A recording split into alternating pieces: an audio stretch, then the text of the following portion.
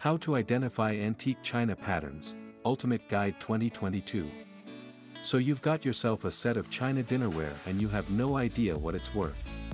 As there's neither a stamp nor any form of a trademark to refer to, due to them being faded out or just not intended to be present in the first place. Such a dilemma should prompt you to ask the question, how do I find out what my china is worth? The writing or sign underneath your piece of china isn't reliable, because it's most likely going to be absent, usually due to fading. This means other clues should be considered when finding its value. And the best hint is the design or general pattern on the china piece, to which you should compare with archived china pieces to get a proper value range. Read on as we show you how to identify antique china patterns, so you can know its value and price them easily. How to identify an unmarked china.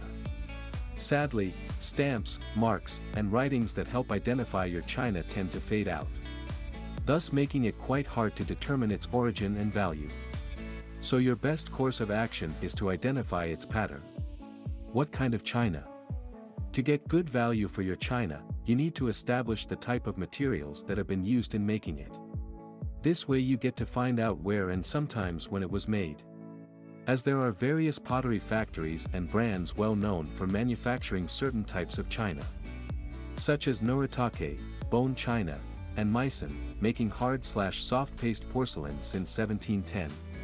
So it would help a lot with narrowing your search. Types of china: bone china, soft porcelain, hard porcelain. How to identify a genuine bone china. Bone china is known to be the most translucent out of all three chinas. As you could place it in between your palm and a bright source of light, then you should be able to notice your fingers, which should appear in the form of a distinct shadow. Another feature about the bone china is that it's the most lightweight piece of porcelain, unlike the soft/hard porcelain, which can be quite weighty. Also, bone china usually possesses creamy white or ivory hue. What is it made of?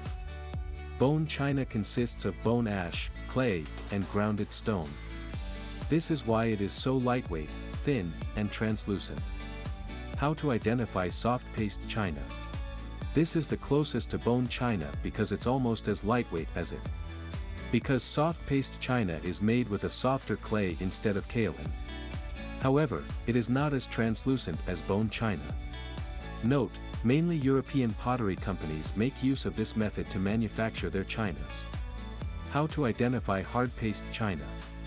This is the heaviest type of china, as it consists of heavy and hard materials such as ground alabaster, kaolin, and in some cases, quartz is also in the mix.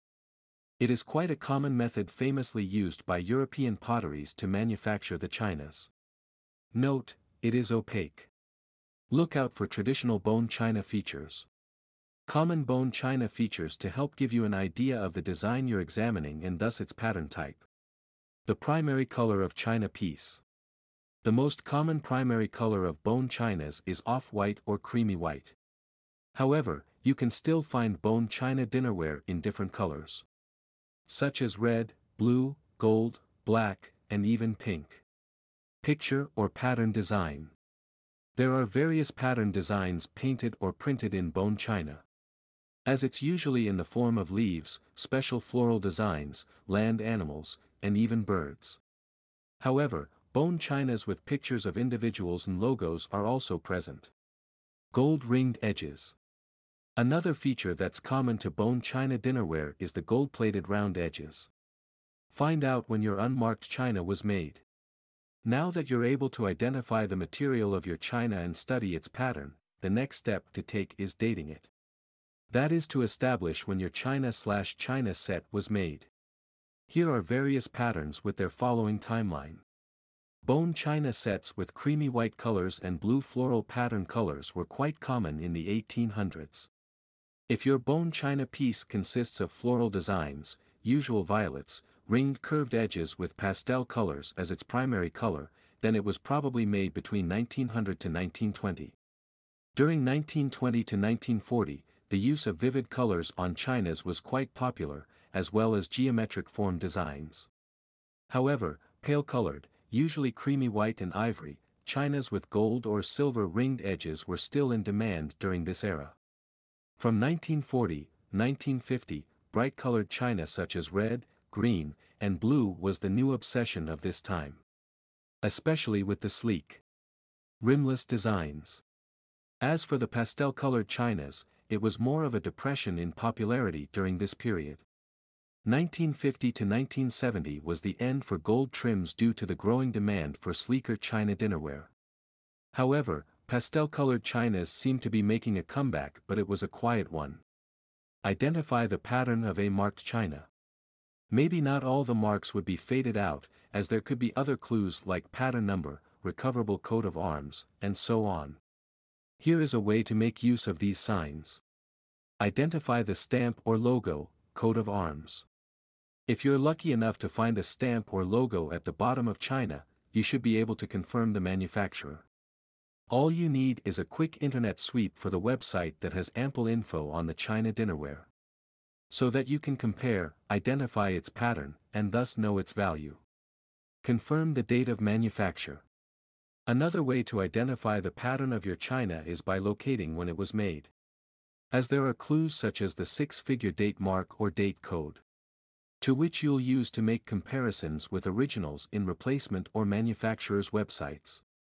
Pattern names and number. Pattern names and numbers are clues that are intentionally left behind by manufacturers to help you identify the pattern of your china. As manufacturers of china dinnerware change this pattern number periodically, every calendar year. But the pattern name does not change. How to identify pattern numbers? You can compare pattern numbers making use of a special book known as the Schleiger Pattern Book. Pattern names on the other hand are easy to find once you're able to identify the manufacturer. All you need are online photos to make comparisons with. Note, to increase your odds of easily identifying your china's pattern number or name, hire an antique china appraiser who may have a whole database of pattern names and numbers to easily refer to. Or you could simply visit replacements and possibly pay a fee to identify your china dinnerware's pattern. How to identify the value of your unmarked china. Material type. The price of your china depends on its type, as some are a lot more expensive to make than the others. In the case of bone china versus hard/soft paste porcelain, bone china will always be the winner on this front. Why? Because this impressive combo of bone ash, finely grounded stones, and clay offer a durable, chip-resistant, and beautiful piece. China brand. Another factor that helps identify the value of your china is if manufacturers or brands are quite prominent. Date of manufacture. You can utilize the date on your china piece to determine its value for insurance and sales in today's market. Artists. Apart from reproductions, there are bone china models of brands specifically designed by artists. This factor tends to increase the value of the china piece. How do you identify an artist made in China? Because they're usually made for brands, you can identify them from the name. Vera Wang Wedgwood. Williams Edward England. Replacement companies. If replacement websites don't have replacement parts for your china set but can confirm the pattern, then it's most likely a rare piece, in which only a few were made. Such pieces are usually artist collections. Note, this is more of a trial and error method for finding the value of your china set. Compare your findings. At this point, you should be able to identify an unmarked or marked china piece by studying and identifying its patterns.